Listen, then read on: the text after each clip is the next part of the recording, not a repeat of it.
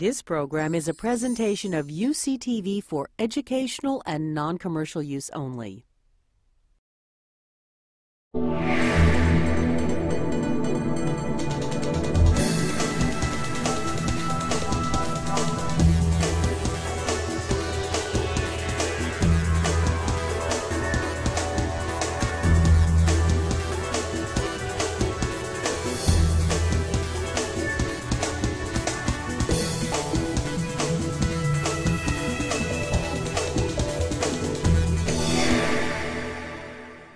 Now I would like to introduce tonight's speaker. Hilary Putman, as I said, is Cogan University Professor Emeritus at Harvard University, where he taught for 35 years. Professor Putman played a primary role in organizing the philosophy program at MIT and has also taught at Northwestern University and at Princeton. He has led a number of professional philosophical associations, is a fellow of the American Academy of Arts and Sciences, corresponding fellow of the British Academy, and has been awarded numerous honorary degrees. What is exciting to many of us about Putnam's work is its breadth.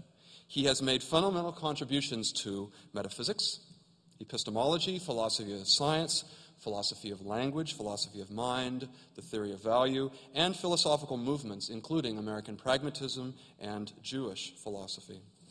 In other words, a good introductory library of philosophy could be quite easily constructed by simply going to Amazon.com, entering Hilary Putman as author, and buying one of each. In fact, they may even have a special deal for you, like a 34 for the price of 20 offer, or something like that. In the context of this series, Putnam is famous for his long list of publications on philosophical realism and its implications for science. More recently, religion, as discussed, for instance, in the context of Wittgenstein's work, has been a recurrent theme.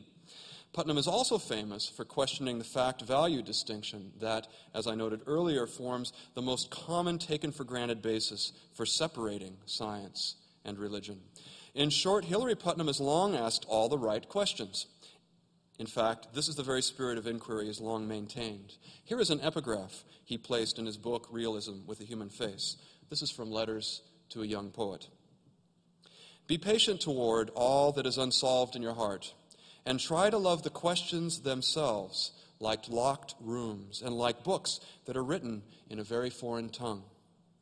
Live the questions now. Perhaps you will then gradually, without noticing it, live along some distant day into the answer. Without further ado, we welcome Professor Hilary Putman, whose Templeton Research Lecture tonight is entitled The Depths and Shallows of Experience. Professor Putman.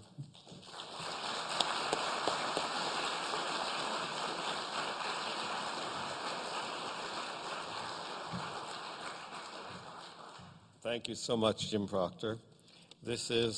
Last night was only the second night I've ever spent in Santa Barbara, but I remember very well the first one 40 years ago because it was my wedding night. And this morning I spoke to my wife on the phone, and she gave me a very nice epigraph for this talk from the varieties of William James' Varieties of Religious Experience, which he's currently writing a paper on. And the epigraph is the following. William James wrote, "The problem I have set myself is a hard one. To defend against all the prejudices of my class," he puts class in quotes, "experience against philosophy as being the great backbone of the world's religious life." So, anyone who has the temerity to speak about the broad themes to which this series of lectures is devoted, the themes of science, religion, and human experience, cannot hope to hide behind an academic facade of professional expertise.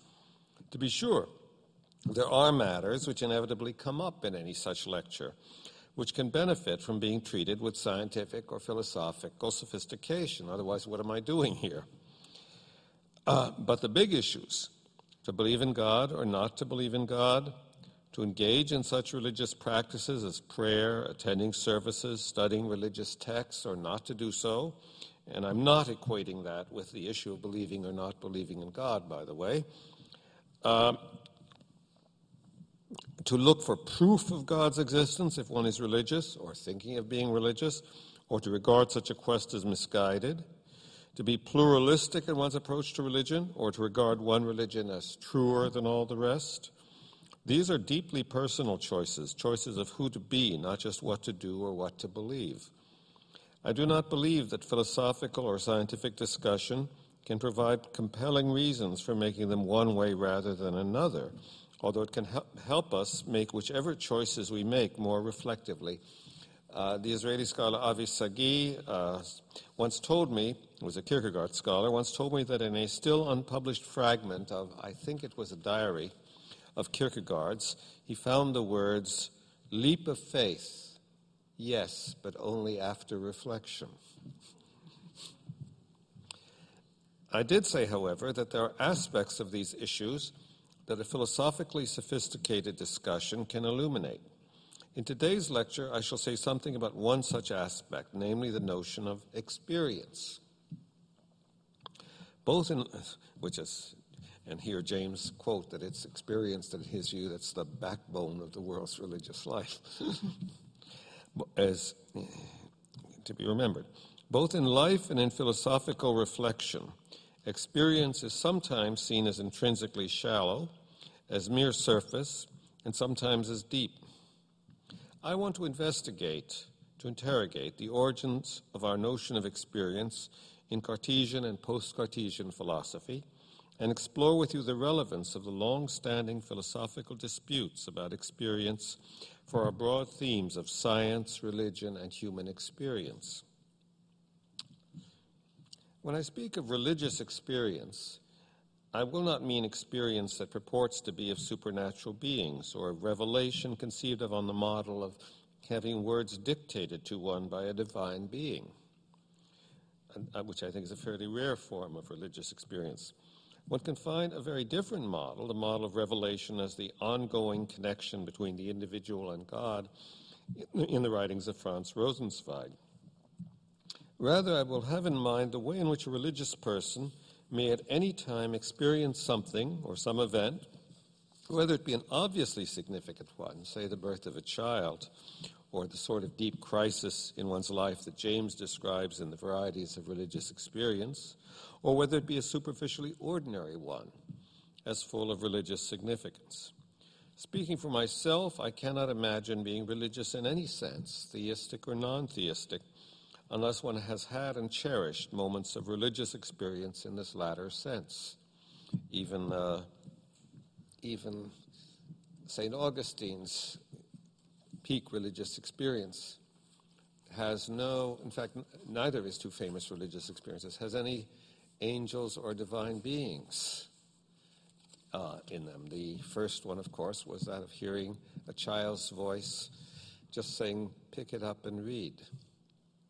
And it doesn't matter really whether there actually was a child in the neighborhood saying, "Pick it up and read" or not. It was how that experience was perceived that counted. And the second religious experience, the one he had together with his mother, Monica, he said was like a sentence without words.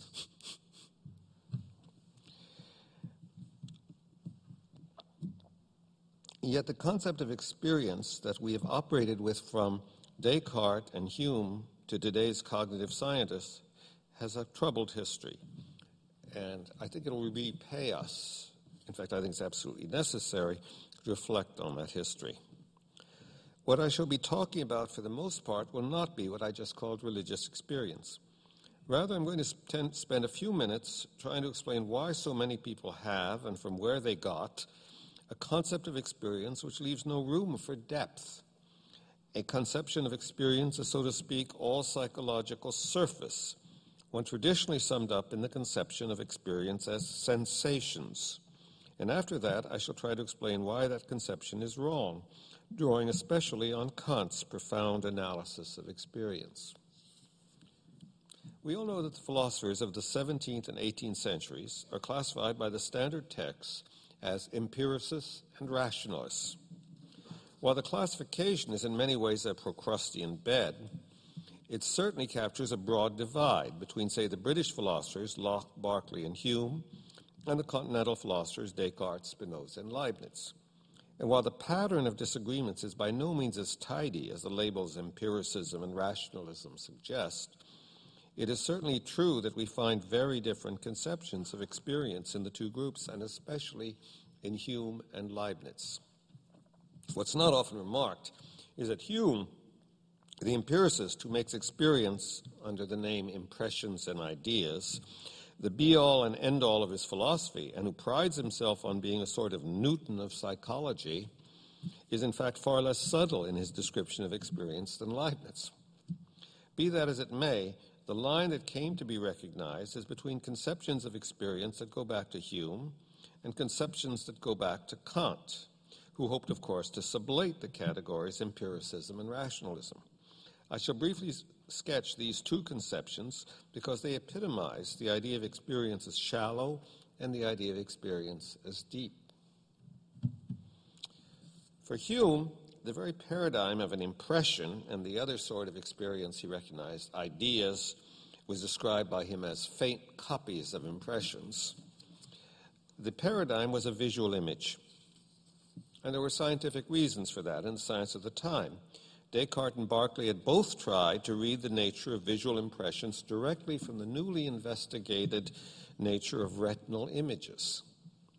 The result of this approach was a tendency to think of all impressions on the model of pictures. Not necessarily visual, of course, they were also tactile, olfactory, etc. representations. But like pictures, these images and the ideas or faint copies that corresponded to them were thought by Hume to refer only to what they resembled. Content on this resemblance semantics is a rather primitive affair. The very idea of a fact that cannot be sensorially pictured was consistently rejected by Hume, as it was later by the early logical positivists. In fact, that was a problem for logical positivists because they were also physicists, several of them. So on the one hand, qua philosophers, for a long time they were saying that every fact can be sensorially pictured. They had a Humean conception of a fact, but at the same time, physics was more and more talking about things that can't be pictured. And not until about 1937, 38, 39 did Rudolf Carnap, their leader, abandon the sensory picture notion of a fact. The only other sort of content for Hume arises from association, especially the association of what he called passions, feelings, and emotions with images. Today there are very few, I don't know if there are any, old-fashioned empiricists in philosophy. But what survives of the older view is the very influential idea that experience, which is still identified by empiricists with sensory inputs, is, quote, non-conceptual. And that's a big debate in present-day philosophy of perception. Quine's idea that for philosophical purposes, experience talk can simply be replaced with talk of surface irritations, stimulation of the nerves on or near the surface of the body, in many ways foreshadowed this influential idea. So much for the shallow conception. Now for Kant and the deep conception. In Kant's writing, one can find a response to the empiricist view of experience as consisting of sensory images, a response so deep that even today few philosophers who are not primarily Kant specialists have fully appreciated it. Strawson, Sellers, and more recently John McDowell and James Conant being among the happy exceptions. I cannot, of course, do justice to it, but I hope at least to point out some of the leading ideas of the Kantian conception. It's important, however, to realize that no one book of Kant contains all of it. From the Critique of Pure Reason to Religion Within the Bounds of Mere Reason, Kant consistently broadens and deepens the presentation of his view and perhaps the view itself. The account in the Critique of Pure Reason is nonetheless the basis on which the deeper and broader reflections in the Critique of Judgment and Religion Within the Bounds of Mere Reason depend. Hume, as we just saw, conceived of experiences on the model of pictures, and their cognitive content is contained and communicated via sensory resemblance. Only sensory qualities are thus properly cognizable at all. If one accepts this, then many of Hume's other famous doctrines readily follow. For example, Hume's claim that we don't observe causal connection, depends both on Hume's limitation of what we can observe to sensory qualities and on his very narrow inventory of sensory qualities. Since causal connection is not a sensory quality for Hume, it's evident to him that causal connection is never observed. Piaget might disagree, but on the other hand, although objective time hardly consists of sensory qualities either, Hume never worries about the question, how and why are we able to think of impressions and ideas, in his sense, as succeeding one another in an objective time? Kant did, however, worry about this question, and he concluded that our notions of objective time, causality, and lawful connection are interdependent. For example, our awareness of a boat sailing down a river, coming, let us say, to a certain bridge, as earlier than the boat sailing beyond the bridge, even though we think of a building's back as existing at the same time as the front, even if we look at the front before we look at the back, are internally related to our beliefs that we could have chosen to experience the front before the back, but we could not, conditions being as they were, have chosen to experience the boat sailing beyond the bridge before we experienced the boats approaching the bridge. And these beliefs, these facts that we know, are in turn related to the system of causal connections we accept. The notion of time is inextricably connected with the notions of space, time, and causality. This is not just a fact about Newton's physics or Einstein's, but about our ordinary conceptual scheme as well. Imagine, just as a thought experiment, that there's a more or less instantaneous world state, call it A, consisting of a sense impression as of a cat chasing a mouse, a world state, call it B, consisting of a sense impression as of a 12-foot cat singing Yankee Doodle, and a world state, call it C, consisting of a sense impression as of a purple tidal wave sweeping over a field of flowers with heads like Charlie Chaplin. What sense would it have to say that these are states of one and the same world, or even states of one and the same subject, let alone to speak of them as temporally ordered, if there are no causal connections of any kind between them? Hume's argument depends upon our thinking of the concepts experiences A and B, think of experiences at different times here, lie in one and the same phenomenal world, or experiences of the same subject, and A is earlier than B as presuppositionless.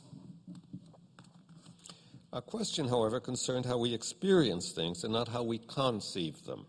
But long before modern psychology, Kant questioned the coherence of such a dichotomy. We do not experience familiar objects and events, a cat's drinking milk, a tree swaying in the wind, someone's hammering a nail into a wall, as collections of color points on a spatial grid. As William James put it, in the case of a presented and recognized material object, these are James' words, sensations and apperceptive ideas fuse so intimately that you can no more tell where one begins and the other ends than you can tell in those cunning circular panoramas that have lately been exhibited where the real foreground and the painted canvas join together. In Kant's language, in the sort of perception James described, the perception of a perceived and recognized material object, or in an example Kant himself uses, in the case of experiencing something as the front of a building and another thing as a boat sailing down the river, we have not mere unconceptualized sensations, whatever an unconceptualized sensation might be, but a synthesis, Kant's famous word, of experiences and conceptual ideas, the ideas of space, time, and causation. This is something that the phenomenological school of philosophy, beginning with Husserl, likewise emphasized. I see a building as something which has a back, Husserl pointed out, even when I don't see the back. Such perception is fallible, to be sure. I might be looking at a movie set.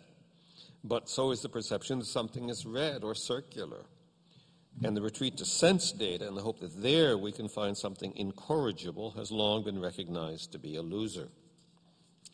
A second issue which plays a large role in the critique of pure reason, and one which figures in contemporary attacks on what postmodernists consider to be the metaphysical illusion of the ego, is the issue of right and wrong ways to think about what it means to be or to have a self.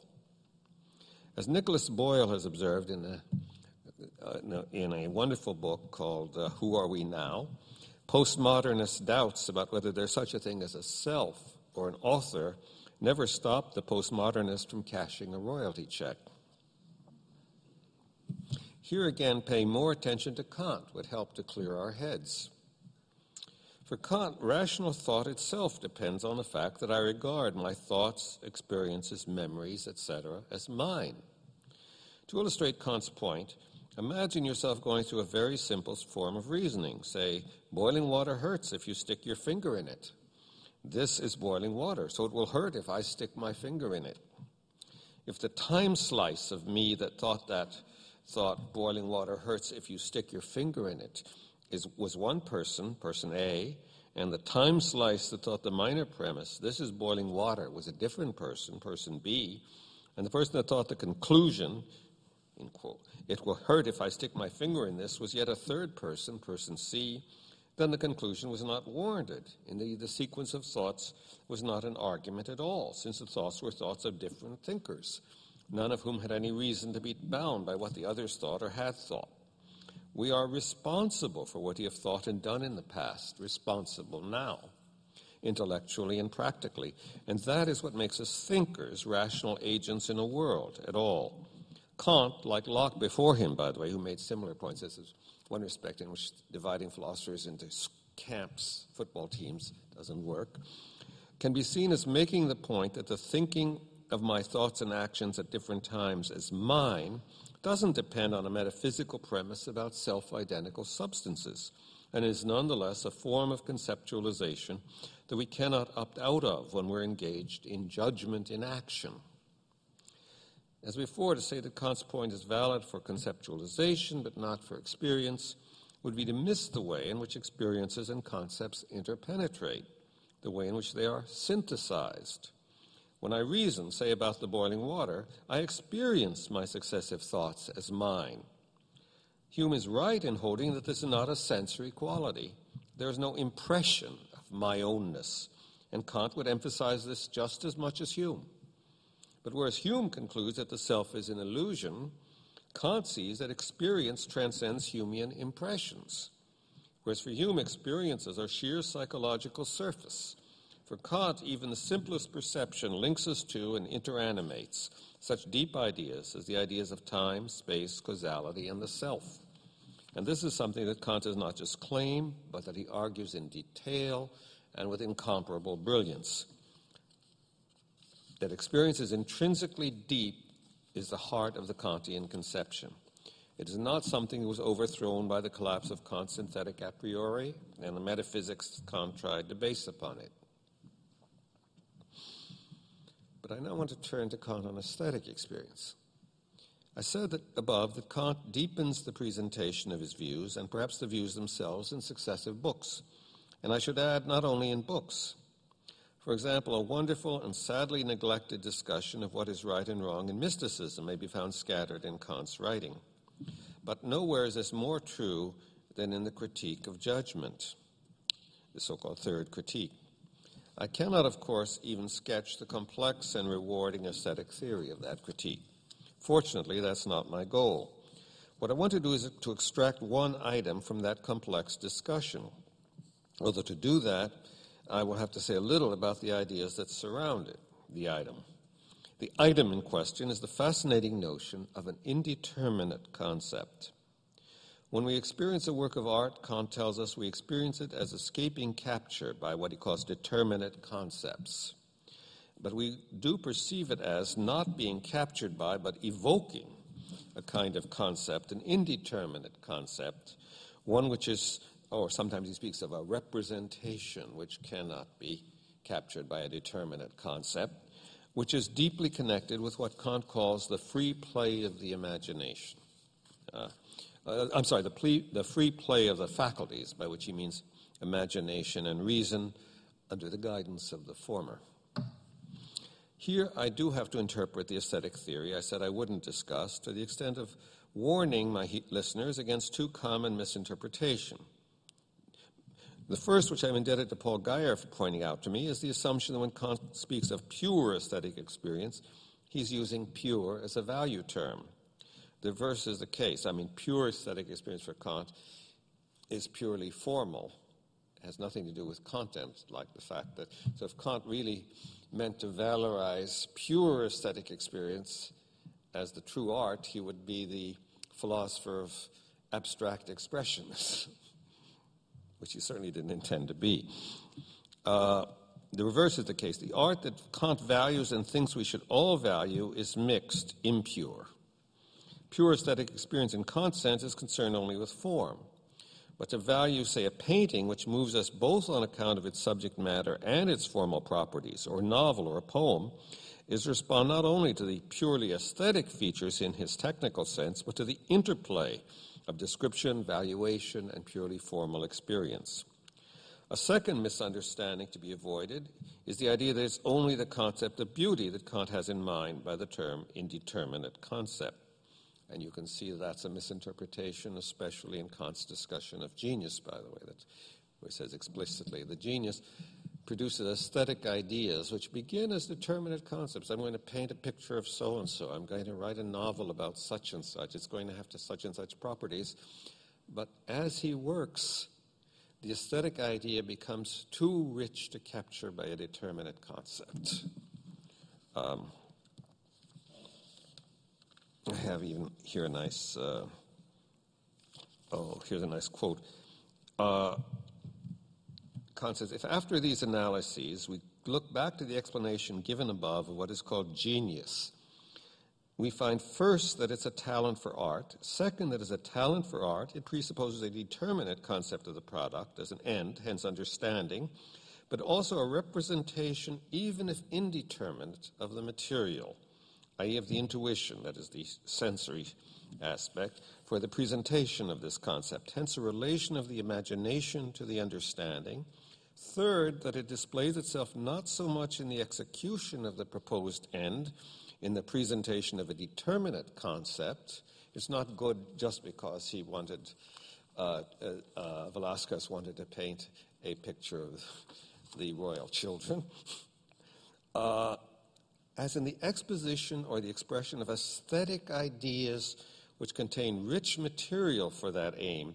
Hence, the imagination, in its freedom from all guidance by rules, is nevertheless represented as purposive for the presentation of the given concept.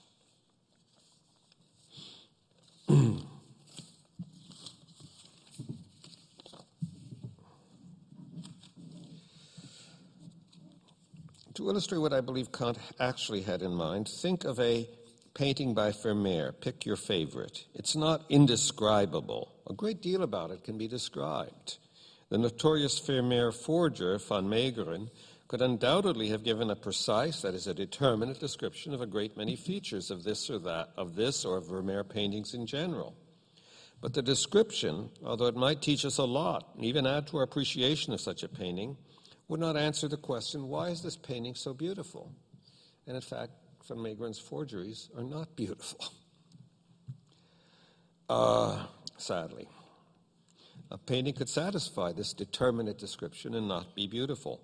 What Kant interestingly says about the discussion of works of art is not that it is impossible to describe what it is that strikes us as beautiful, which it would be if the only alternatives were to apply to them determinate concepts of the kind an art historian might offer, or to apply the single indeterminate concept beautiful.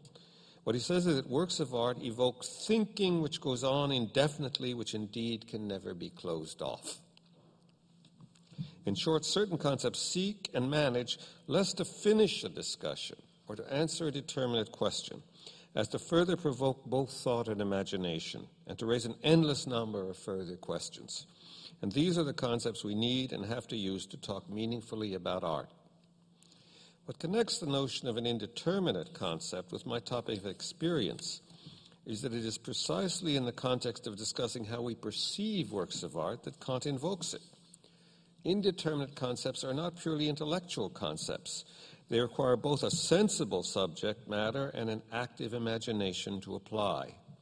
That perception is fused with conceptual content is something we learned from the critique of pure reason.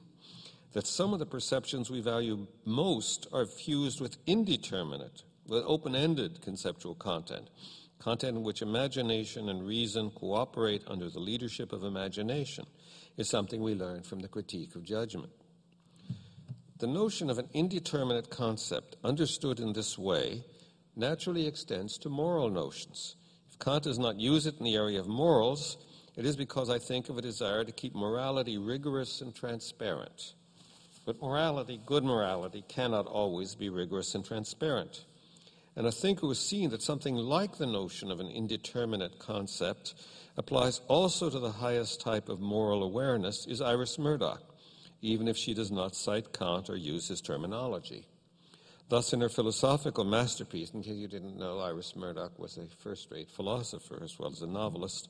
In her philosophical masterpiece, The Sovereignty of Good, she writes, "Moral tasks are characteristically endless, not only because within, as it were, a given concept, our efforts are imperfect, but also because as we move and as we look, our concepts themselves are changing."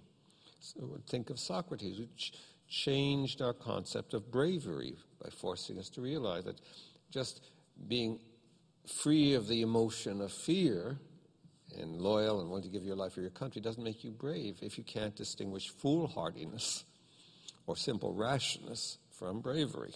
We do not simply, through being rational and knowing ordinary language words, know the meaning of all necessary moral words. We may have to learn the meaning, and since we are human historical individuals, the movement of understanding is onward into increasing privacy in the direction of the ideal limit, and not backwards towards a genesis in the ruling of an impersonal public language.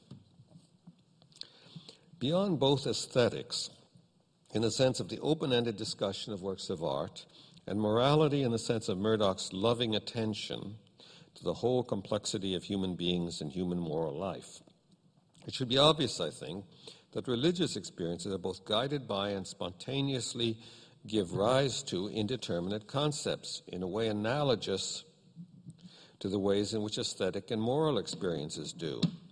And if we see religious, aesthetic, and moral experiences in this way, as I've been urging we should, we will avoid Hume's mistake of trying to analyze them as a chemist analyzes a compound, analyze them into so much of this factor, ideas and impressions, so much of that factor, passions, and so much of this other factor, beliefs.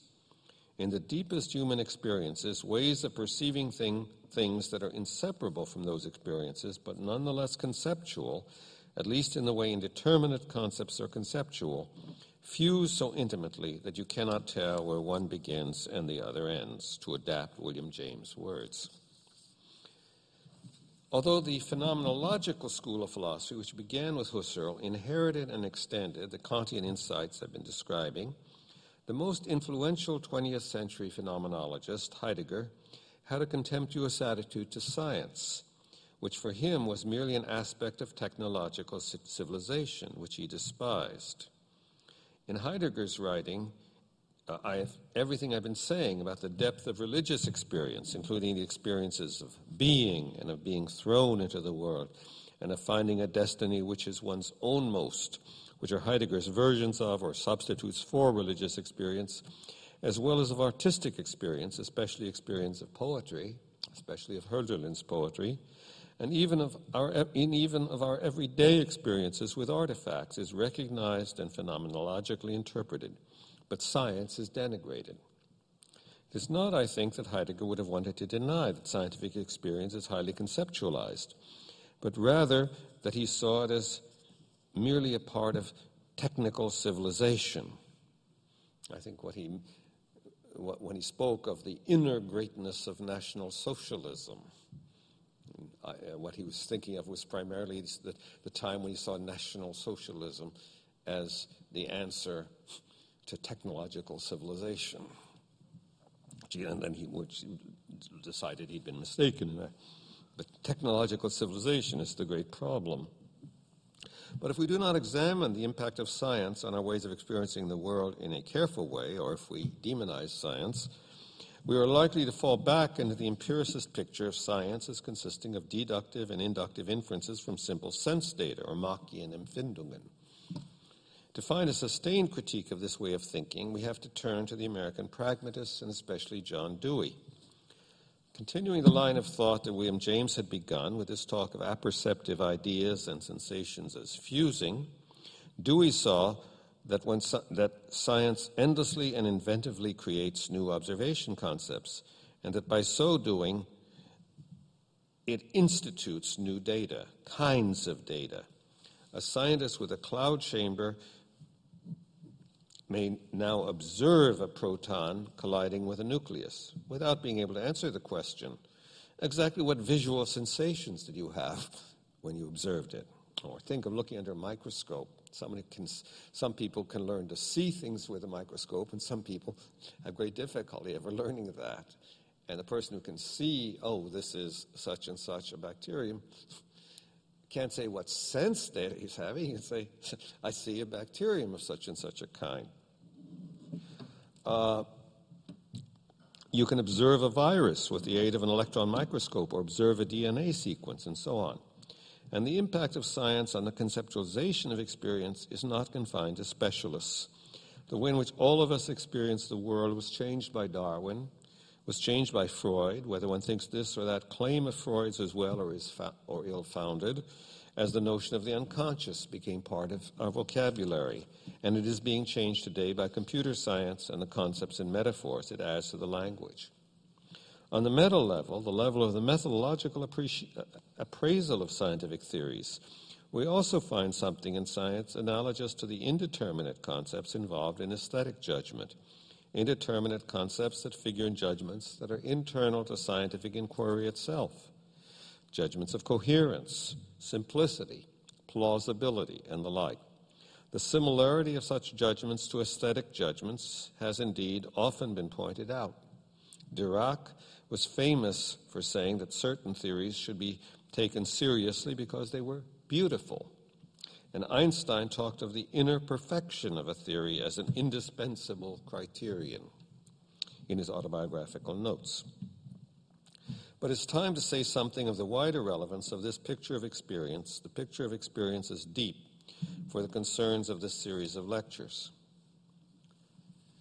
At first blush, recognizing the perception and experience that purports to be perception or resembles perception is always conceptualized may seem to make the problem of skepticism much worse, especially when religion is the issue. From Kant to John McDowell, philosophers who point out that experience is conceptualized have been told that they are in some way problematizing our access to reality. Concepts can, after all, mislead as well as lead, conceal as well as reveal, which is why there's this craving to find something unconceptualized, what sometimes called the metaphysics of presence. The fact that religious concepts are no longer intersubjectively shared within Western culture and have not been for a long time makes this more than a purely theoretical issue, as skepticism about the existence of houses and rocks happily has become. For the ancient Greek skeptics, it's often pointed out, it was anything. Skepticism about houses and rocks was anything but a purely theoretical issue. But that's another story and not one I need to tell today. While no one can say that there are only so and so many possible answers a religious person can give to the atheist or to the religious skeptic, three main approaches are familiar to all of us. The traditional approach, and the one that is still that of the Roman Catholic Church, is to continue, albeit with contemporary sophistication, the medieval attempt to prove the existence of God, Neo-Thomism being the most famous example of this. This is not an approach I find possible for myself, at any rate, for the following reasons.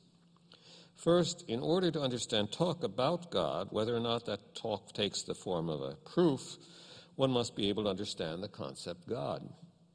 But there are very different possible conceptions of what it is to understand the concept God in a way that has no analog in the case of, say, mathematical proof. Secondly, even if one understands the concept God, to accept any of the traditional proofs, one has to find a connection between that concept and the highly theoretical philosophical principles involved in those proofs, premises about conditioned and unconditioned existence and about what sorts of necessity there are. Some of the most profound religious thinkers of the last 200 years, particularly the existentialists, from Kierkegaard to the religious existentialists, from Kierkegaard to Rosenzweig and Buber, have had no use at all for this sort of philosophizing, and I would be the last to say that they lack the concept God. What the traditional proofs of the existence of God, in fact, do is connect the concerns of two different salvific enterprises: the enterprise of ancient and medieval philosophy, which after all is the source of the materials for those proofs, and the enterprise of monotheistic religion. While it's certainly possible to have a deeply worthwhile religious attitude which combines these two elements, indeed the effort to do so has contributed profoundly to Judaism and my religious tradition, as well as to Christianity and Islam, it's also possible to have a deeply fulfilling religious attitude while keeping far away from metaphysics. Speaking for myself, I would say that while I do conceive of God as a transcendent being, as a necessary being, as an unconditioned ground for the existence of everything that is contingent, I feel that insofar as I have any handle on these notions, I have a handle on them as religious notions, not as notions which are supported by an independent philosophical theory, certainly not by the theory of Aristotle's metaphysics. For me, the proofs show conceptual connections of great depth and significance. They're not simply fallacies, but they are not a foundation for my religious belief. And in spite of Maimonides' prestige, they never played an important role in Judaism.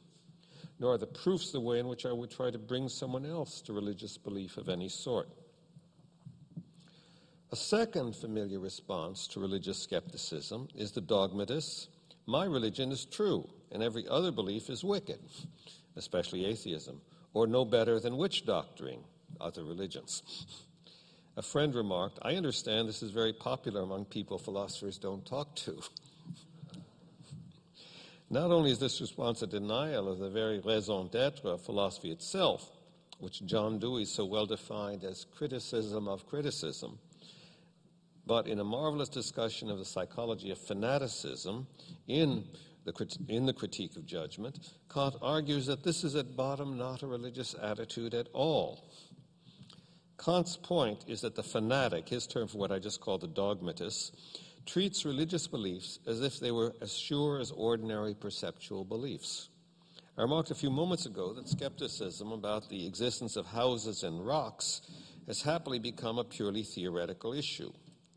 In practice, as Kant pointed out in the Critique of Pure Reason, perceptions of such objects is passive.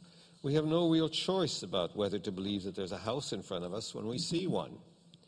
Nor do we have to take responsibility for believing that there's a house there when we see or walk into one. For the fanatic, it is as if he had as simply and as unproblematically seen God or seen Jesus or heaven and hell. Those who do not accept what is so obvious are wicked or stupid or both, or in the best case, waiting for the fanatic to enlighten them. Such an attitude, Kant believed, misses the essence of true religious faith, which for him involves the recognition that what one believes is not simply forced upon one passively. The uncertainty, the unprovability of religious propositions is, Kant believed, a good thing. For if religious propositions could be proved, there would be nothing to take responsibility for. What Kant suggests, to put it in present-day language, is that the fanatic is unconsciously fleeing responsibility. I find that my perceptions are in accord with Kant's here. I find that both his psychology of fanaticism and the phenomenology of faith presupposed by that psychology are very deep. A third approach to skepticism, often associated with existentialism, is to accept responsibility for believing what cannot be proved. I already mentioned the note Avisagi found in an unpublished bit of Kierkegaard's Nachlass, which reads, leap of faith, yes, but only after reflection. In this approach, the role of religious experience is not to prove something, but to confront one with an existential choice, to make believe or don't believe what James called a live option. A fine but deeply challenging account of this third option can be found in Wittgenstein's Lectures on Religious Belief. Wittgenstein described himself, by the way, as not a believer, although I cannot help seeing every question from a religious point of view. I am not a believer, but I cannot help seeing every question from a religious point of view. Here's something else that Wittgenstein writes. These religious controversies look entirely different from normal controversies. Reasons look entirely different from normal reasons. They are in a way quite inconclusive. The point is that if there were evidence, this would in fact destroy the whole business. Several paragraphs later, Wittgenstein discusses a Father O'Hara, who he tells us is one of those people who make it a question of science. There was a series, by the way, on religion and science on the BBC, which Wittgenstein heard, and he heard two, and one of them on two occasions, and one of the occasions was this Father O'Hara. And he continues, here we have religious people who treat this evidence in a different way. They base things on evidence which, taken in one way, would seem exceedingly flimsy. They base enormous things on this evidence. Am I to say they are unreasonable? I wouldn't call them unreasonable. I would say they are certainly not reasonable. That's obvious. Unreasonable implies with everyone rebuke. I want to say they don't treat this as a matter of reasonability. Anyone who reads the epistles will find it said not only that it's not reasonable, but that it is folly. Not only is it not reasonable, but it doesn't pretend to be. What seems to me ludicrous about O'Hara is his making it appear to be reasonable. The question these remarks of Wittgenstein's invite is the obvious one. Is it ever justified to believe what is not reasonable? This is the question that William James dealt with in his celebrated essay, The Will to Believe, which James rightly points out should have been called The Right to Believe. That often misrepresented and misinterpreted essay, it seems to me, gives exactly the right answer to this question, but it would take a lecture as long as this one to interpret and discuss it. I want, however, to make just one point about it, namely that James emphasizes that saying there's a right to believe is not the same thing as saying that there's a right to dogmatize, and that too seems to me exactly right. Why did I focus on experience then? In view of what I just said, it will be clear that I did not focus on experience in this lecture because I wish to argue that religious experience answers skeptical questions. But I did have a reason for focusing on it, just as Wittgenstein had a reason for focusing on the complexity of the phenomenon of religious belief. Wittgenstein began his lectures on religious belief by pointing out that believers and atheists regularly talk past each other. If you search the web under atheism, you'll find a great deal of intelligent and painstaking proof that the Bible contains errors, that it is silly to think that every word of the Bible was literally dictated by God, etc., etc. But precious little recognition that most religious people are not fundamentalists, and many do not believe in the idea of divine dictation at all. It is as if atheists too were fanatics in Kant's sense. For them too, their religious belief, and their negative religious belief, is, it seems, akin to a perceptual certainty, something that involves no responsibility. Wittgenstein, if I interpreted him correctly, did not want to make us believers. As I said, he was not religious himself, but he felt an enormous respect for the literature and the spirituality contained in religious traditions, and he wished to combat this sort of simplistic stereotyping.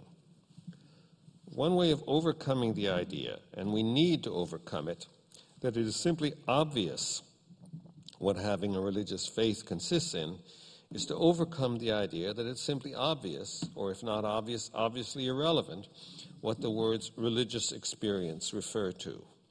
In this lecture, I've tried to suggest that what experience refers to is far more complicated a matter than we tend to think, and that understanding how deep experience can be is a necessary preliminary to any discussion of science and religion. And such a preliminary, or perhaps propedeutic, is what I've attempted to offer this evening. Thank you.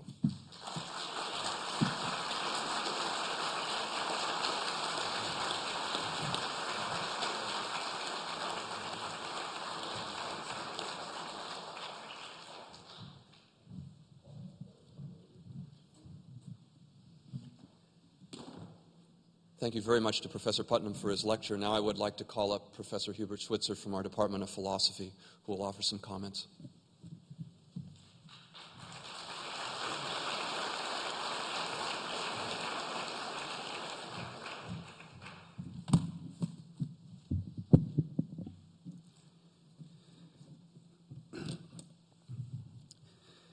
I'm afraid I must disappoint anyone who was hoping for an opposing view to the position Professor Putnam has been advocating. I am very largely, and I suppose also deeply, sympathetic to that deeper conception of human experience that he's been so richly and vividly presenting to us in its various forms. And I also share Putnam's suspicion that what he calls the shallow conception still runs deep in much of contemporary philosophy. What I'd like to do very briefly, I've been given 5 minutes, is try to strengthen the case for this deeper conception of experience. I'm afraid that some of the things Putnam has been saying, not all of them, make the deeper conception seem more like an interesting and perhaps fruitful option than, as Kant would have it, the only possible conception. How does one argue against Hume's minimalist view, namely that experience is nothing more than sensory intake, a view that Putnam claims is wrong? I don't think it's enough to say things like this. Well, it's just not true that we experience those familiar things around us, like a cat drinking milk, a tree swaying in the wind, as mere collections of color points on a spatial grid. We actually see a cat drinking milk, etc. As if this was somehow obviously the more accurate characterization. The empiricist's rejoinder to this piece of good sense will go thus. Of course you'll describe or think of your experience in these terms as a cat drinking milk, etc. But it's very important to disentangle what the senses actually yield from our thoughts about what is yielded by them, from what the mind makes of the situation. And the reason this is important, the empiricist will continue, is because genuine experience, raw experience, is of what is unadornedly there, of what actually presents itself to consciousness. Thought, on the other hand, unless it confines itself strictly to recording or mirroring raw experience, imputes to the world things that aren't actually there. It produces, as Hume says, fictions, things made by the mind. The importance of experience is that it and it alone is our indicator of what reality contains. If anyone genuinely, that's to say directly, experiences God, then God is real. But it's not enough that people describe their experience as of God, or of causality, or of beauty, or of a DNA sequence. The fact that we employ, even that we unavoidably employ concepts in describing our experience, does not of itself show that those concepts are integral to the experience itself. Hume might still be right about what actual experience is like. Nor, I think, is it enough, for purposes of answering Hume, to say that if experience weren't infused with deep concepts, it couldn't be as it is. That without the concept of causality, for example, we wouldn't be able to experience anything as occurring in objective time. Why not say, as Hume might say, that we think of events as happening in objective time, and allow that the experience itself is no more than what it seems to be, a merely subjective succession of sensations, if we're just confining ourselves to experience. Nor, finally, is it enough to point out that experiences and concepts, or as in William James, sensations and apperceptive ideas, are inextricably intertwined. It's not enough to point out that, unless we're given an explanation as to why that must be so, why they cannot be disentangled even in principle. Perhaps it's just very difficult to disentangle them. Now, I'm sure Professor Putnam is aware of these sorts of empiricist responses to the deeper conception of experience. I quote from him, "From Kant to McDowell, philosophers who point out that experience is conceptualized have been told that they're in some way problematizing our access to reality." Close quote. And more important, Putnam tells us that Kant does not just claim, but argues in detail that even the simplest perception, this I'm still quoting here, links us to and interanimates such deep ideas as the ideas of time, space, causality, and the self. Putnam does not tell us what this detailed argument consists of. I shall try here very briefly, maybe in 1 minute. That's quite ludicrous, but I shall. Try here very briefly, without going into any of the details, I shall try to give a general sense of how that argument proceeds. I fear that until we see the rationale for these Kantian claims, the issue of the nature of experience will continue to look as if it's up for grabs, with the hard heads going one way and the romantics going the other. What Kant tries to show is that those deep ideas, like the ideas of space, time, and causality, are indispensable not merely for thinking about experience or describing it, but for experience to be experience, for it to qualify as consciousness of anything at all. What is missing in what Hume is talking about, now from Kant's standpoint, what's missing in what Hume is talking about, sensory intake, is not just conceptualization of any kind, but consciousness itself. In limiting ourselves to sensory intake, we might as well be talking about a camera. The aperture is open, the film is present, an image is cast. But for all that, nothing is seen. There is no awareness of anything at all. Or as Kant puts it, intuitions without concepts are blind.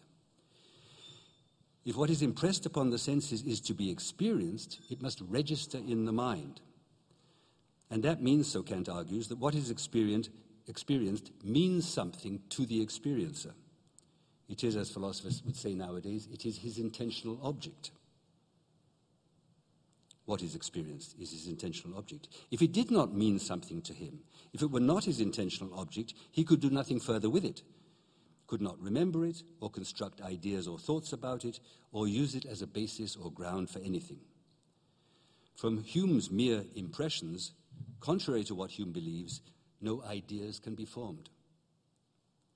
But for the sense data to mean something to the experiencer, Kant continues, is for the experiencer to judge that something is so, and to judge is always to employ just those deep concepts we've been talking about, space, time, causality, and so on.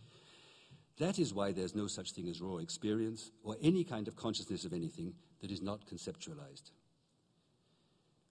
I think this argument of Kant's is essential to his answer to Hume. Whether it actually succeeds is, of course, another matter. Thank you.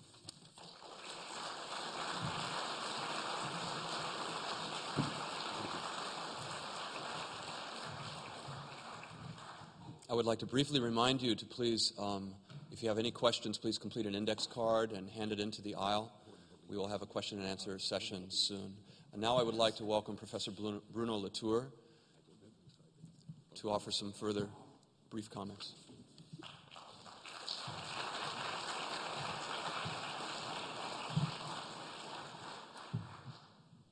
Well, I have many more questions than my predecessor, but I'm not sure it's because I'm much less conversant in the discipline of philosophy, or because I'm deeply jet-lagged, or because I'm thinking of the lectures tomorrow, which is the one I will give. And my question will be, of course, framed into the atmosphere of a comparison between the two lectures, which you have heard only one. The importance of the lecture tonight, I think, resides on the argument around fanatism. There are people who blow themselves up right now in many parts of the world against many people in the name of that certain different type of undisputable religion creed. And I think it's a very important argument that Putnam is putting us tonight. And I would evaluate the paper really, if I'm allowed to do it, how much of a discussion with people who blow themselves up is facilitated by Hilary's argument, if you allow me this question. Because in every religious matter, the question is, how diplomatic can we be? I mean, I take the most important argument in the end of the paper about responsibility, and the argument which is very nicely taken out of Kant about the fanatist fleeing responsibility. So my question is really, is Putnam, or the Kant that Putnam's proposes, enough to do the diplomatic job? And I'm worried by many features of the paper. The first one is the first page, where the entities which are supposed to be part of religious experience are simply put aside as an obvious feature. And I'm asking the question, would that hold water with the people who are ready to sacrifice their life for them? I mean, it's very nice to say, well, of course, we are talking among reasonable persons, and of course, the entities can be left aside. The problem is that 99% of religious experience and many religions around the world is to be seized by these entities, to be possessed by them. So what sort of republic, what sort of common denominator can we have if we say, well, of course we will have a nice discussion of religion, but please leave aside the entities before entering the room.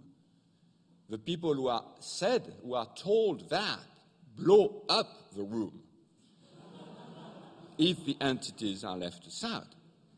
Now, I'm worried by page 2, because on page 2 it said that there are lots of experiencing events, like having a child, which are religious to Professor Putman. And I had also a child, and I liked it a lot, of course, and it was a very important event. But lots of events too, that's much too wide in order, again, to start discussing or disputing or stopping or converting or reinterpreting what people who are dear and who are possessed by entities would think. So I'm worried about this as a general features of action.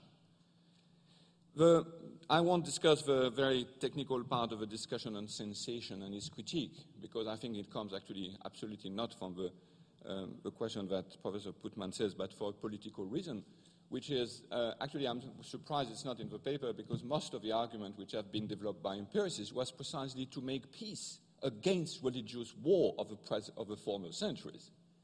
That is, the very notion of matters of fact, undisputable matter of fact, as it has been very nicely shown by Shepin and Scheffers and many others and Pouvet, is precisely a way of avoiding religious wars. So it's a way of pacifying, and it has absolutely nothing to do with sensory data. All of that is a very superficial argument. How can we make peace against these people before who had all these strange ideas about their divinities? I mean, all of these things which were in the whole of Europe wars, religious war. And if we could stick at least to this undisputable sensory data, at least this will get peace. So I'm not sure if this can be reopened without opening precisely the original dispute of religious war, out of which empiricism was invented. And I think basically I have a problem with every page, although I like the paper. It's very paradoxical to take Kant, religious in the limit of mere reason, as a template to think about dispute, because, it's a fabulous argument, I agree, and it was very nicely redone. But again, in terms of diplomacy, what it is to say, even in this very nice sentence, page 6, whereas for Hume, experiences are sheer psychological surface, for Kant, even the simplest perception links us to and interanimates such deep ideas, the ideas of time, space, causality, and the self. Now, to say, okay, God is, I don't know the name in English, regulatory ID, is it one of the translation? That is precisely not granting those who you talk to the very existence of what they hold to. Is this a way of entering into the discussion? And the solution, as usual, when you get with Kant is a half-constructivist. So it's very nice in reconstructing part of the argument, part of the activity of the mind in making the thing, but the divinities, the entities themselves, the one that sees you, are not there. Well, they are there a bit in the paper, but they are there under the two usual aspects where religion is discussed, that is, aesthetization and moralization. So there is a very nice argument about indeterminate concept, which allows some sort of constructivism, but it's on the side of the activity of a self. The possessing entities, the one you are seized by, don't appear. Well, it appears in one part of the paper, in a very small part, as precisely in the argument on art, where you are overcome by what you made yourself, which is the difference between determinate and indeterminate judgment. You are suddenly seized or overcome in little bit by the work of art that you were doing. But this is a highly aesthetized, a highly domesticated, a highly reasonable, a highly rationalized definition of what it is to be seized by the activity of your own hands. And I'm not going to go because my 5 minutes, I guess, are finished now. But the only sort of positive features where the divinities could lodge in Putnam's paper is the word evoke. Now, most of the rituals we know in religion around the world have a theurgic, how do you say that in English? Theurgic qualities. That is the ability of produce the gods, the divinities, to make them appear, evoke, to find in the indeterminate concept the image of your own freedom is a very, very, very weak definition of what it is to produce the divinity. And I'm not sure that when you discuss with people like Bin Laden, they would sort of say, okay, this is a very good rendering of my religious experience, and I will abstain from now on to blow yourself up. I think it is a very important problem. The very important problem is how to overcome fanaticism. But is the first argument, and I'll close with that, is the first way of defining the depth of experience, is to say your experience will not have the depth you request. That is, I'm not granting to you the divinities you talk about. So what is a deep experience? Where what is experienced, that is the deafness, the obvious features of the ceasing divinity, is denied at first. I don't say it's a superficial reading. On the contrary, I think it's a very deep argument, and it's a very classical argument, but is it a diplomatic argument which can allow to connect with the fanaticist? I'm not sure. In other words, what my judgment of the paper is based on this argument of how can we construct the divinities together, since we are in a plurality of divinities, and we have to be able to survive with these pluralistic divinities. We cannot do the job if we don't have a constructivist definition of a God production. But in order to be constructivist, we cannot be like Kant, half constructivist, only on the side of the activity of the mind. We have to be able also to get the divinities back, and to get that not, of course, and here I agree entirely with Hilary, not in the dogmatic version of it, I mean, this is what James wanted, but in a sort of diplomatically credible negotiation. So I don't believe that deep experience can be first said, of course, leave the divinities at the door if you want to enter into civilized society. Thank you very much.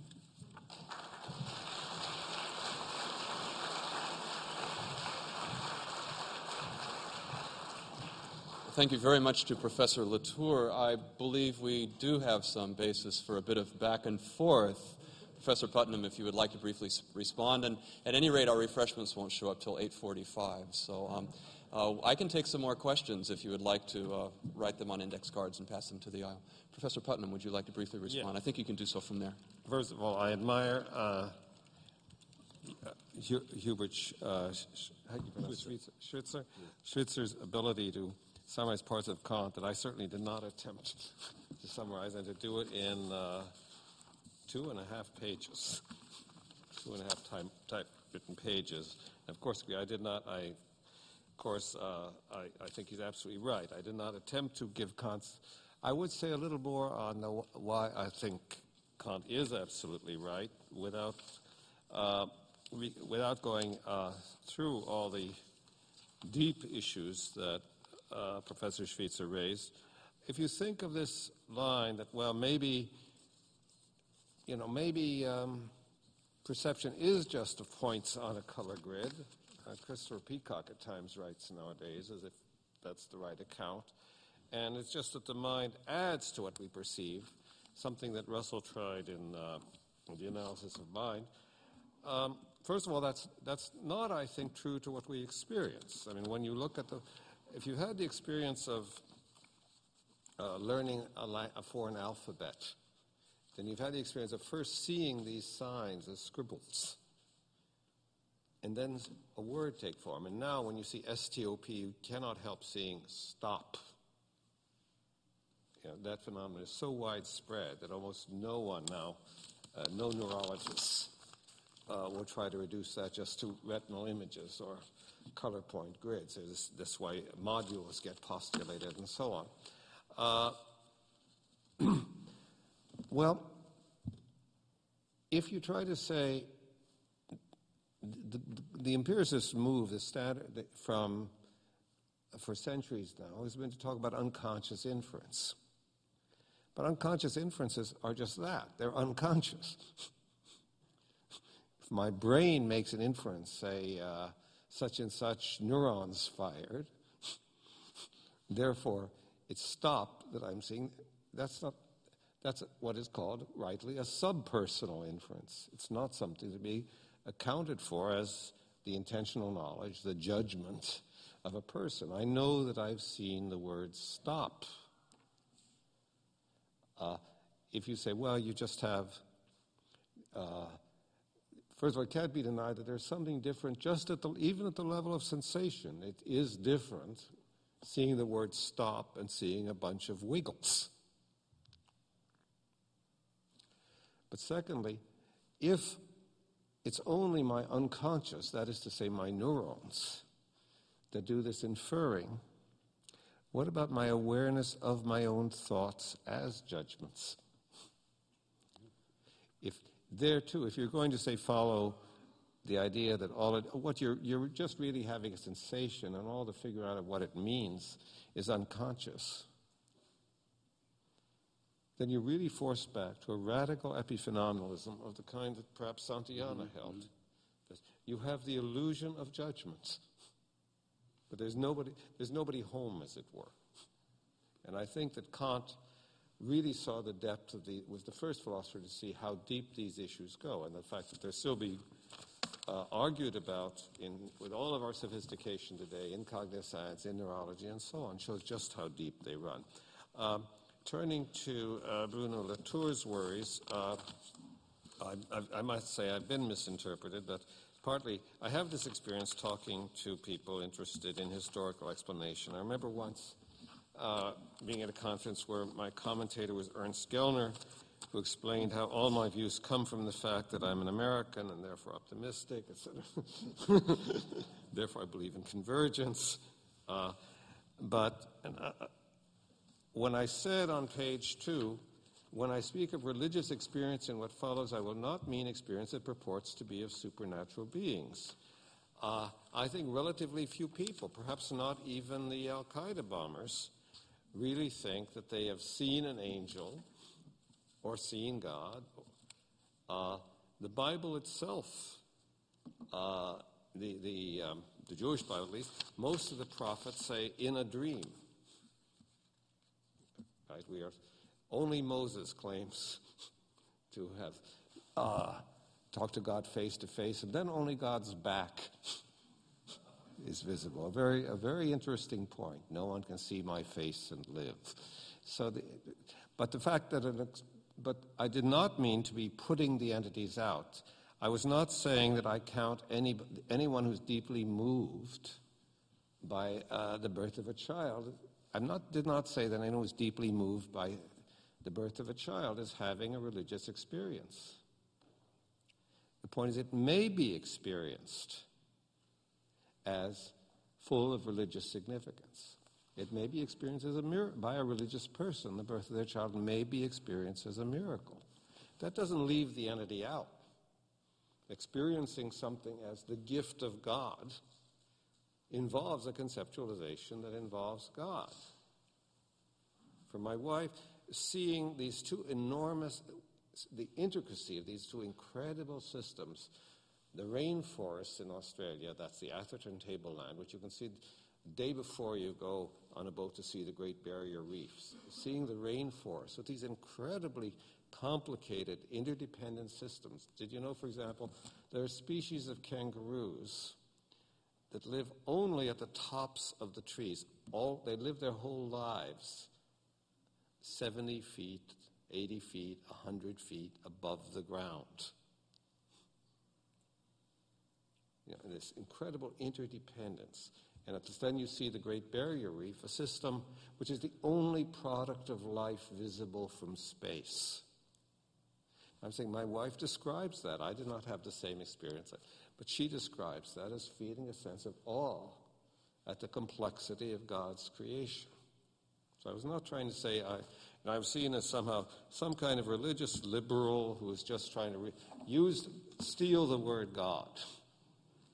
And that's not me at all. I'm a theist. I believe in God, which is regarded as really very primitive on the part of many of my friends.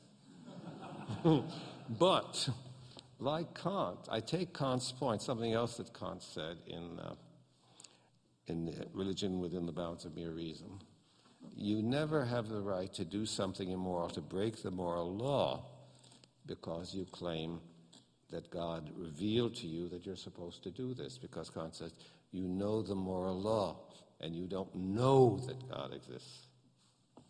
I'm not defending Kantian constructivism about God, and even God is not consistent about that, by the way. At times, he says, the believer experiences the moral law as given by God. Just not as a philosopher, he's supposed to believe that. At other times, he seems closer to later German idealism. But I was not talking about that type aspect of Kant's philosophy. What I'm saying is that we have to appreciate, before we even try to imagine what someone like myself, who thinks he does have religious experiences, although he doesn't claim to have ever seen an angel or heard God's voice, means by that, or what my wife means by the way she described the experience of the Atherton Tableland and the Great Barrier Reef, or what any religious person means, whether or not they're also a fanatic. Now, with respect to discussion with fanatics, I was neither trying to describe a way in which we can win fanatics over by argument. I don't believe Bruno Latour thinks we can do that, sadly. If we could, it would be very nice. Nor was I, on the other hand, trying to read them out of the human race. I mean, the temptation to fanaticism is, whether you're an atheist or not, there are atheist fanatics too. The temptation to fanaticism is a standing human temptation. The point is not to say these are not humans. Whenever you say someone is not human, you yourself are avoiding responsibility. You're avoiding recognizing that temptation is in you as well. The only solution I can see to the problem of fanaticism is to change the conditions that breed so much fanaticism. As a Jew, as someone who spends part of every year in Israel, as someone who's horrified both by Arafat's refusal of the Rabin Barak peace proposals and by Sharon's deliberate provocation, as I see it, deliberate provocation of the Palestinians. For me, this is the problem is an agonizing reality. I mean, places that I eat in Jerusalem have been bombed. This is not a theoretical issue. But just as I think that it's only by making that what Israel must do is make it possible a better life for Palestinians, I think in the long run, the issue of fanaticism is one. The problem is not to win over the person who's already a suicide bomber. The person is, as lots of I work with a group, or I give money to a group, I don't work for them, but a group called Rabbis for Human Rights in Israel. And one thing they say is that Palestinian parents often want their children to meet them. They want their children, they say, I want my children to know there are some good Jews because I don't want my child to become a suicide bomber. So this is, to put it in, so how are you going to argue with a person who's already a fanatic seems to me the wrong context to put this in. Thank you very much. Professors Latour and Schweitzer, you may feel free to join in at any point. Right. Thank you. I'd like to now read some questions, and again, we can always take more. Some of these, by the way, are rather technical. We'll see if we can get to those in time. Some are attempting to amplify your notion of experience, and some are quite general, and I think I'm going to start with some quite general ones. Richard Dawkins, the biologist, points out that if archaeologists found Jesus' footprints, Christians would rejoice in this evidence for their God. Why should they have it one way but not the other? Don't science and religion, in fact, deal with the same universe? Shouldn't they be held to the same standard? Nice question. Well, I'm reminded of a definition of naturalism. I've been recently writing, naturalism is a word that's being used currently a lot for what used to be called materialism or scientism. And I suddenly noticed that the definitions of naturalism that one finds are always disjunctions. I mean, the one in the Boyd-Casper glossary, for example, is naturalist is someone who believes either that all phenomena are subject to natural law or that the methods of science are the methods to use for any kind of knowledge. And I started thinking about this, and I thought, well, suppose I say that Kant wrote a passage that's rather difficult to understand on a certain moment. Let's take the first disjunction. Is that subject to natural law? Well, I don't think Kant violated any natural laws when he wrote a passage that was difficult to interpret. If that's all it takes, if all it takes to give science its due is to say that what happens in this world doesn't violate natural laws, that's pretty easy, right? I mean, what's the issue? If, on the other hand, the idea is that there's a science which contains the terms difficult to interpret, the idea is that there's a science of correct interpretation of texts which uses exactly the same methods as physics. First of all, physics doesn't use any single set of methods. The methods change with time. And any reasonable way of identifying methods, Auguste Comte said there's no such thing as the scientific method. Each science evolves its own sets of methods. And that's surely right.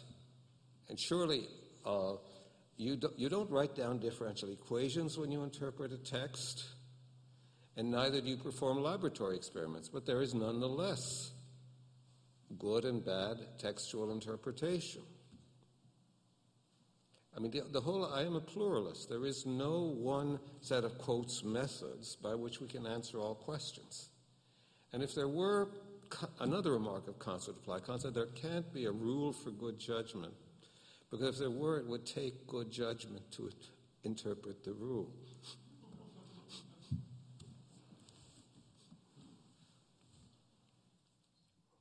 You spoke briefly in your lecture of science, but more in depth of religion. Is it possible that a scientist can have something akin to a religious experience? And if so, what does that mean for scientific objectivity? First of all, I think there are certain principles which apply to every area of human life. For the pragmatism, which has influenced me a lot, I don't call myself a pragmatist, but I've certainly been influenced by American pragmatism, try to steer a middle course between the fantasy of the logic of science, a method that you could formalize the way we formalize what we call first-order logic, for doing non-demonstrative inferences in every area, which is, I think, most philosophers would today say a utopian fantasy, and concluding that there's nothing you can say. For example, the principle of fallibilism, that we are not infallible and we don't have a right to dogmatize in any area. Principle of communication, that we should try to check our ideas, our beliefs against those of other people. A maxim which Kant also enunciated, by the way, in the third critique as well, the section on the common sense. There are things you can say about responsible intellectual procedure in any area, but that doesn't mean, no matter how responsible we are, responsible people can and disagree and will disagree. And that means we need what's called a discourse ethics. We need to recognize a mutual recognition of the right of the other to disagree with us, even about questions about which we care very deeply. So we know something about what reasonableness requires of us, even if we can't reduce it to a computer program. Now, in the case of science, the fact that a scientist is religious need not mean that he tries to twist or manipulate the data or twist or manipulate the theories to fit his religious convictions. On the other hand, there are and have been scientists who have put forward one theory rather than another, perhaps because it accorded better with their religion. In the time of Newton, for example, Newton and Leibniz felt quite free to ask which of their competing theories of space accorded better with their conception of God. It did not keep them from being extremely good scientists. Scientists have produced theories based on philosophical speculations. Einstein tells us that he arrived at special relativity by applying a Humean critique to the idea of absolute simultaneity. Again, it is not, sometimes this is explained too simply by saying, well, there's a difference between context of discovery and context of justification. There is a difference. It doesn't mean that in the context of discovery anything goes, or it's just a question of what you had for breakfast. Because there are people who come up with good discoveries too often and too consistently for it to be just a matter of what they had for breakfast, unless they know of a restaurant that I don't. And I think, again, there are maxims, but not algorithms, which can guide one, help one in the context of discovery. But it is true that it's especially in the context of justification, in the context of checking a theory, not in the context of what leads you to propose it as a hypothesis, but in the context of checking a theory, that we try deliberately to put aside personal religious convictions, philosophical convictions, politics, and so on. But of course, we cannot succeed completely, and especially in a class society, we clearly do not succeed completely. I would like to thank Professor Hilary Putman very much for your presentation this evening. Also to Professor Schweitzer and Latour for their comments. I would like to thank all of you for coming and remind you that tomorrow night here at 7 p.m., Professor Bruno Latour speaks on the specific regime of enunciation of religious talk. Thank you very much. Good night.